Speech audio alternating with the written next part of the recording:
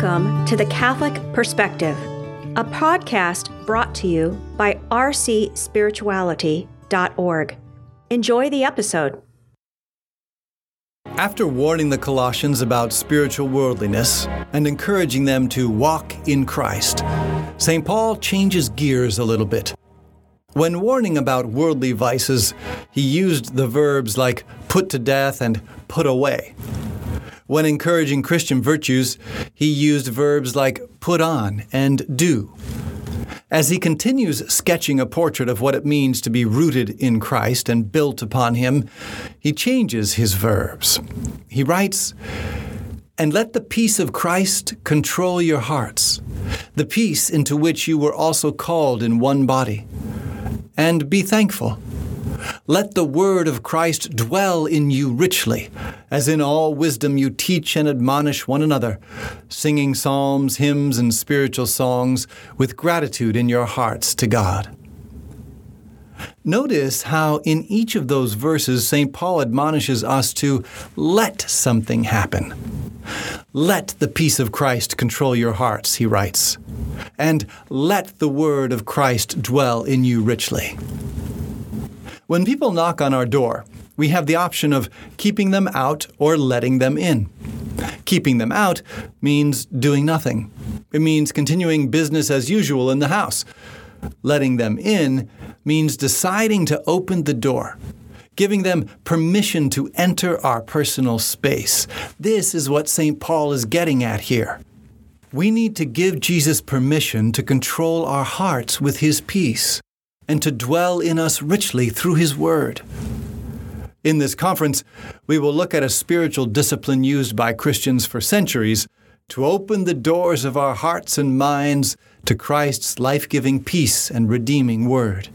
It's called Lectio Divina, which is Latin for divine or sacred reading. The term has a long history.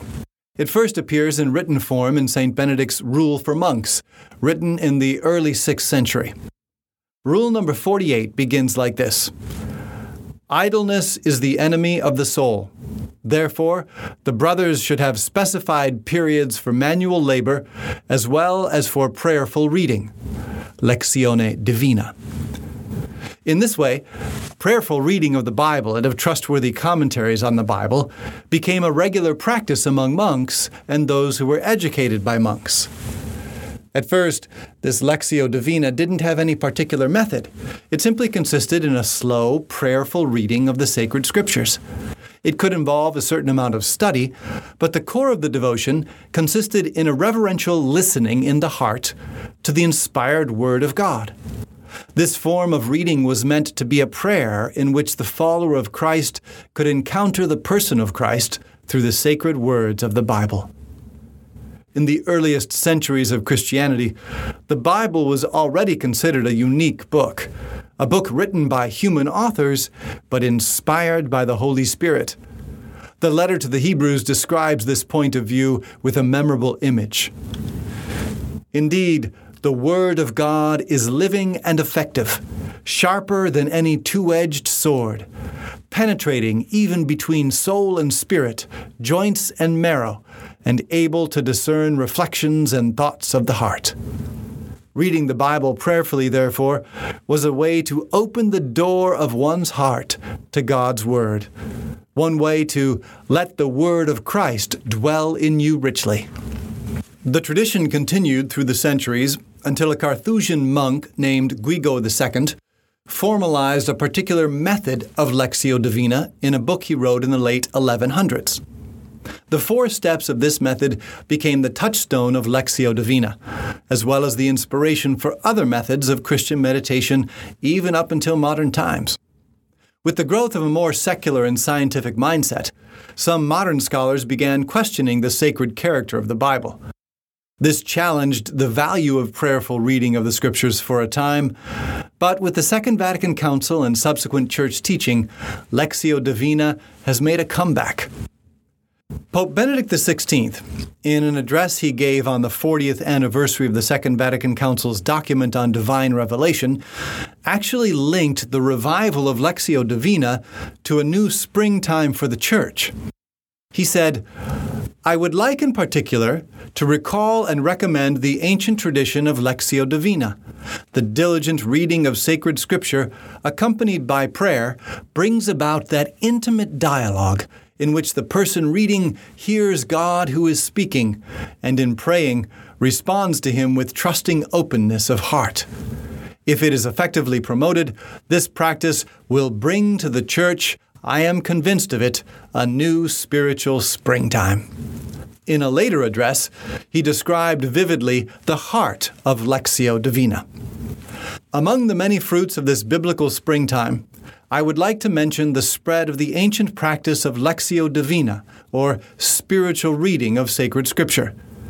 It consists in poring over a biblical text for some time, reading it and rereading it, as it were, ruminating on it, as the Fathers say, and squeezing from it, so to speak, all its juice, so that it may nourish meditation and contemplation, and, like water, succeed in irrigating life itself. Notice how Pope Benedict doesn't link the revival of Lectio Divina only to the monastic life. In fact, he doesn't even mention monks. This is no coincidence. Just a few years later, in 2008, Pope Benedict presided over a synod of bishops dedicated to reflecting on the role of the Bible in the life of the Church. In his post-synodal apostolic exhortation, Pope Benedict XVI once again praised the benefits of Lectio Divina, and this time he explicitly pointed out that these benefits are available to every Catholic, to all the faithful. He wrote, "The documents produced before and during the Synod mentioned a number of methods for a faith-filled and fruitful approach to sacred Scripture. Yet the greatest attention was paid to Lectio Divina, which is truly capable of opening up to the faithful the treasures of God's Word, but also of bringing about an encounter with Christ, the living Word of God. So whether you are a monk, a cloistered nun, a clergyman, or a layperson, Lectio Divina is a gift for you. It's a gift for all of us, a simple, powerful method for praying the Scriptures, for engaging in Christian meditation, for opening the door and letting the Word of Christ dwell in us richly." Let's briefly review the different steps of this method. Having glimpsed the long history of this practice, we can understand that throughout the centuries a wide variety of Lectio Divina styles have emerged. The primary style, however, remains the individual monastic method first given formal expression by the Carthusian monk Guigo II. The 4 steps of his method were actually explained by Pope Benedict in his exhortation. Let's take a look at each of them. The first step is simply to choose a passage from the Bible and read it. The Latin word for reading is lectio, and that's the name of this first step. Usually we choose a short passage, similar in length to the passages of Scripture proclaimed during Mass. In fact, the readings from Mass are an excellent choice for Lectio Divina. This Lectio step isn't like reading a blog or a news headline. The idea here is to read a passage slowly, reverently. You may want to read the passage out loud. You may want to read it 2 or 3 times. Let the sacred words resound in your mind, on your lips, and above all, in your heart. The reading of the text involves understanding its most basic, literal meaning. Understanding, as Pope Benedict XVI puts it, what the biblical text says in itself. Sometimes commentaries or explanatory notes can be helpful in this stage, especially if we are not familiar with the geographical and cultural background of the different books in the Bible. The second step is referred to by the Latin word meditatio. We translate this as meditation. The Latin word comes from the verb meditari, which means to think over, to consider, or ponder. In this second step, then, we express our desire to understand what the biblical passage means, not just in general terms, but in personal terms. As Pope Benedict puts it, the meditation step consists in asking the question, what does the Bible say to us? Here is where we let the Word of Christ into our hearts. Here is where we listen to this sacred living Word of God and allow it to resonate, to challenge, to inspire, to speak to us in a personal way. Sometimes it helps to ask questions that can aid our reflection. What does this passage tell me about God? What does it tell me about myself? What does it tell me about how I should act? Some monastic traditions used the questions we associate with journalism long before journalism came into existence. Who is present in this passage? What are they doing? When did it happen and where? Why did events unfold as they did? Questions like these can uncover what God has to say to us personally as we dig deeper into the passage. Sometimes when we are engaged in this second step, we don't have to do much work at all. Sometimes one word or phrase will resound so powerfully in our mind or heart that we know very quickly what message God has for us. When our pondering of the sacred text has given us some kind of insight or moved us in some way, we are ready for the third step, oratio. This Latin word can be translated in various ways, all of which have the core meaning of speaking forth, of saying something. In this step of Lectio Divina, we respond to what we have heard from God's Word with our own words. We ask and answer the question, as Pope Benedict XVI puts it, what do we say to the Lord in response to His Word?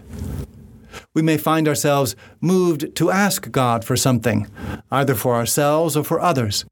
We may find ourselves moved simply to praise God, or to thank Him, or to express sorrow for our sins. The important thing in this stage is to truly speak to the Lord from our own hearts, honestly, trusting that He really is listening. In this way, our relationship with God grows. Once we have responded to God's Word with our own words, we are ready for the fourth step, contemplatio. In the first step, we read the passage. In the second step, we begin to reflect on its meaning. In the third step, we respond to what has touched our hearts.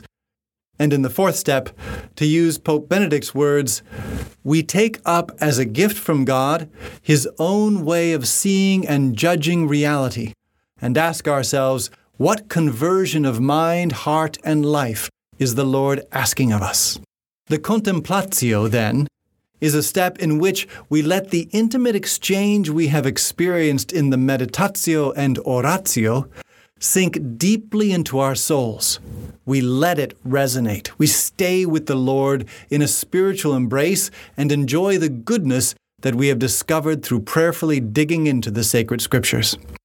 The monks who initiated this form of Christian prayer lived a different lifestyle than most of us do. So we need to keep two other things in mind if we want to enrich our own spiritual lives with Lectio Divina. First, monastic life creates a habitual atmosphere of recollection and silence. As a result, when a monk sits down to begin a period of prayerful reading of the Bible, he can easily enter into the presence of the Lord and open his heart to hear what God wants to say. Most of us, however, live busy and noisy lives.